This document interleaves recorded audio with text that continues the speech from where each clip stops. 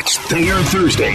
Tom Thayer. 1985 Super Bowl champion and football analyst for the Chicago Bears. Compete to win the division, get into the playoffs. Former offensive lineman. Do they need to get better? Do they need to give up less sacks? Yes, of course. Tom Thayer. It's Thayer Thursday on Kap J Hood, ESPN Chicago. Good morning, Chicago. Welcome into the Kap J Hood Morning Show on ESPN 1000, and we're streaming on the ESPN Chicago app. With Mark Silverman, Sylvie, in for Kap, I am Jay Hood. We've got Shay, we got Jay Moore, we got you on this Thayer Thursday as Tom Thayer is on the CarX Tire and Auto Hotline. Rattle, rattle, thunder, clatter, boom, boom, boom. Don't worry, call the CarX man. Good morning to you, Tom. How are you? Good, man. How you guys doing? Good to talk to you. Great to talk to you, Tom. We got so many things to talk to you about, but first, before we even take another step, I know you've told this story a million times, but for our new listeners, we want you to tell us about that week leading into the Super Bowl for you. That experience was for you. It's already, listen, the Super Bowl was every week for the Bears around here anyway because of the helicopters and all the media coverage and everything else when you played. But what about the Super Bowl that week? What are your fondest memories? Probably meeting Vanna White. Was that... And I was out to dinner with Tom Dreesen and a couple of other guys, and Vanna White was in the restaurant. And Vanna White happened to be a roommate with the wife of one of the players from the Atlanta Falcons, a guy named Colton Kiken. I'll think of his name in a minute. Colton Feikendall. Huh? And anyways, that was his wife. They were roommates in college, and I was there, and he had played with my brother-in-law with the Atlanta Falcons. So I said, Sherry Kuykendall is a friend of mine. Oh my God, so that was a big thrill that week. But we had prepared everything during the week before practice, and we kind of went down there and had some practices, but they weren't as intense as they were the week before. So we had an opportunity to get out at night and have some Bourbon Street fun, and I think that was one of the key ingredients. And again, I always say I'm just good there was no cell phones at that time because we didn't need that as well as all the other distractions we had. One of your teammates, Tom, is finally getting his due. We thought it would happen as he was a senior member that was getting voted in, but it's reportedly getting confirmed, and it will be officially announced tonight along with Devin Hester and Julius Peppers. But Mongo will officially get elected in the 2024 class tonight. What does that mean for you? To me, it kind of sucks because he deserves it long before this. And for the personality of Ming not to stand on that podium and give a speech that would just be awesome for people to listen to around the world, I feel proud of him getting in the Hall of Fame because he deserves it as much as anybody. But for him to get in at this point in his life and, being bedridden and, the effects of ALS, I feel happy because he deserves it. This is not a pity selection. He deserves it on the merit of his accomplishments and his dedication to the football life in the NFL. The same thing with special teamer Devin Hester. We've been waiting for a while for him as well. I've always thought he was a Hall of Famer, Tom, and I'm glad that he's going to be able to get his due. If we've got kickers and punters in, why not a guy like Devin Hester? Oh, I agree 100%. And even now over the last couple of years with changing the rules and allowing guys to fair catch in the field of play and the whole, kind of downplaying the role and the importance and the excitement of the return game. I don't know if anybody will have the impact in the game from this point on that Devin Hester has had. So he deserves it as much as any position player out there. When you look at them putting in Joe Thomas from the Cleveland Browns for being, on a losing team for 10 years, and then what Devin Hester was accomplished in his career, I think Devin Hester is deserving of the Hall of Fame as much as any position player out there. What's the story from the opening kickoff of the Super Bowl with you and Joniak in the booth? Did you smack him or something like that? I had to. Because all of a sudden he saw the opening for Devin Hester and knew that he was going to call a kickoff return touchdown. And these guys were all giddy and stuff. And I had to give him a pretty significant slap on the back and tell him, hey, focus on the game because this game hasn't even started yet. Because as you see that return open up from the broadcast booth, the first thing I did is look down on the field at Peyton Manning. And Peyton Manning has his back to the field, and he's clapping towards all of his teammates, getting them re-inspired.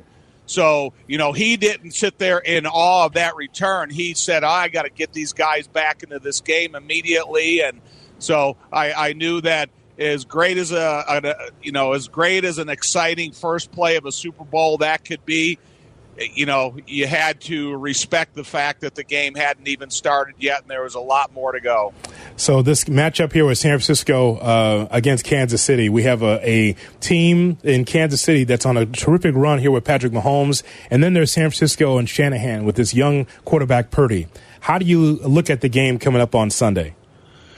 When I look back at the Tampa Bay Super Bowl and how they were able to attack Patrick Mahomes and put him in a retreat position, that we all know that they are capable of doing that with some of the matchups they have at the line of scrimmage in the linebacker position for San Francisco. But I kind of look at this battle, and I think, to me, of all these highfalutin special players that are in this game, to me, Chris Jones for the Kansas City Chiefs is one of the more important players in this game. Patrick Mahomes is great. He's got some great offensive weapons. Pacheco is a really good running back, playing well at this time. But when you look at Brock Purdy and you look at his delivery and you look at the lack of elusiveness of his game, and you look at what Chris Jones can do to an offensive line. So Chris Jones is never going to rush against Trent Williams for me. He's going to rush against Colton McKivitz or Buford. McKivitz during the season, he's given up 9 sacks. Buford during the season, he's given up 4 sacks. And Banks, the left guard, too, is not the strongest at the point of attack. So I am going to say, okay, Chris Jones, I want you to put the quarterback for the 49ers on the defensive immediately and see if you can interrupt the flow of that creative Shanahan offense. So as much as you want to look at the George Kittles and the Christian McCaffreys, Deebo Samuel, and all the other, offensive weapons, I still think the line of scrimmage is going to have the biggest effect on this game. You mentioned Purdy. He's become a polarizing topic because when people give him credit, some people think that he gets too much credit. And then when people say that, other people start singing his praises louder. How do you feel about Brock Purdy? I love what Brock Purdy has done since he's come into the NFL. He's had to fight an uphill battle. He was the bottom of the totem pole of the quarterback position room when he got here. And through hard work and understanding of the offense and Shanahan understanding what Purdy is capable of delivering to him, it's the perfect match. And so Brock Purdy, he doesn't deserve criticism. He only deserves compliment. Is he Lamar Jackson? No. Is he Patrick Mahomes? No. But can he use the offensive complemented weapons that he has and have an effectively run offense that's time consuming and scoring? And you get Christian McCaffrey into a record-setting pace on touchdowns. He uses George Kittle. He uses the creativity of Shanahan. So I think Brock Purdy, if he's hoisting the Super Bowl trophy at the end of the game, he deserves it as much as any quarterback, because if you look at athletic comparisons between he and Joe Montana, they're really similar. And Joe Montana was the type of guy that was fed an offense by Bill Walsh and developed the West Coast offense up to where it is at this modern-day NFL. So, Brock Purdy, I'm happy for his accomplishments, and I hope he's there for a long time to come. Tom Thayer with us as Sylvie's in for Kap on the Kap J Morning Show on ESPN 1000 and on the ESPN Chicago app. The analysis around the quarterback play and offenses has gotten lazy in 2024. It's gotten lazy because what we're doing now is, Tom, is that we're counting rings instead of taking a look at the talent. The three of us grew up in the 80s. You played in the 80s into the 90s, where you saw quarterbacks. It wasn't based on rings. It's just based on production. How far up the hill can you get an offense going? And we saw the likes of Fouts and Plunkett and Moon and so many others before we even talk about Montana, Elway, and those that actually did win championships. I'll ask you this. Here in 2024, where do you place Patrick Mahomes amongst the best quarterbacks that you've seen? Right up near the top. I mean, it's hard to deny that he's, what he does with his arm release levels, what he does with his outside the box thinking, what he's been able to do with the influx of talent coming in and out of that football team, how poorly their offensive tackle position is played this year, most penalized out there. So everything that he's done with new incoming players, it's really, it's super impressive. Patrick Mahomes is one of the most creative quarterbacks in the history of the NFL. Okay, so you say right up there. Is that top 5? And who's in that 5? Go ahead. I'll give, Patrick Mahomes, obviously Brady. I love the creativity of Lamar Jackson. I like, back in my day, what Marino and Elway did throughout the course of their career. So, you got that selection of guys, and there's something different about all of them. Elway took a little time to develop. Marino was ready to play as soon as he got into the league. What I'm in awe week in and week out of what I see out of Lamar Jackson. It's just incredible what he's doing at the quarterback position. So I think everybody has something different in their arsenal that is the reason they're up near the top. To the Bears stuff, are you surprised that Luke Getsy got another job? Not really. It seems like a rotating position. Are you surprised Shane Waldron got another job? I mean, you can look at it a lot of different ways. I'm glad they kept Antonio Pierce in Las Vegas. I'm really excited to see what he does there as a head coach. And so I'm more excited to see what he's going to do as to what Luke Getsy's going to do. And Antonio Pierce recently has said, the reason I hired Luke Getsy is because they kicked our butts when we got to Chicago. But, Tyson Bagent was playing quarterback, and it was one of the worst teams at that point in the season that I've seen in a long time. So, we'll see how it happens, because Luke Getsy's not bringing Aaron Rodgers with him.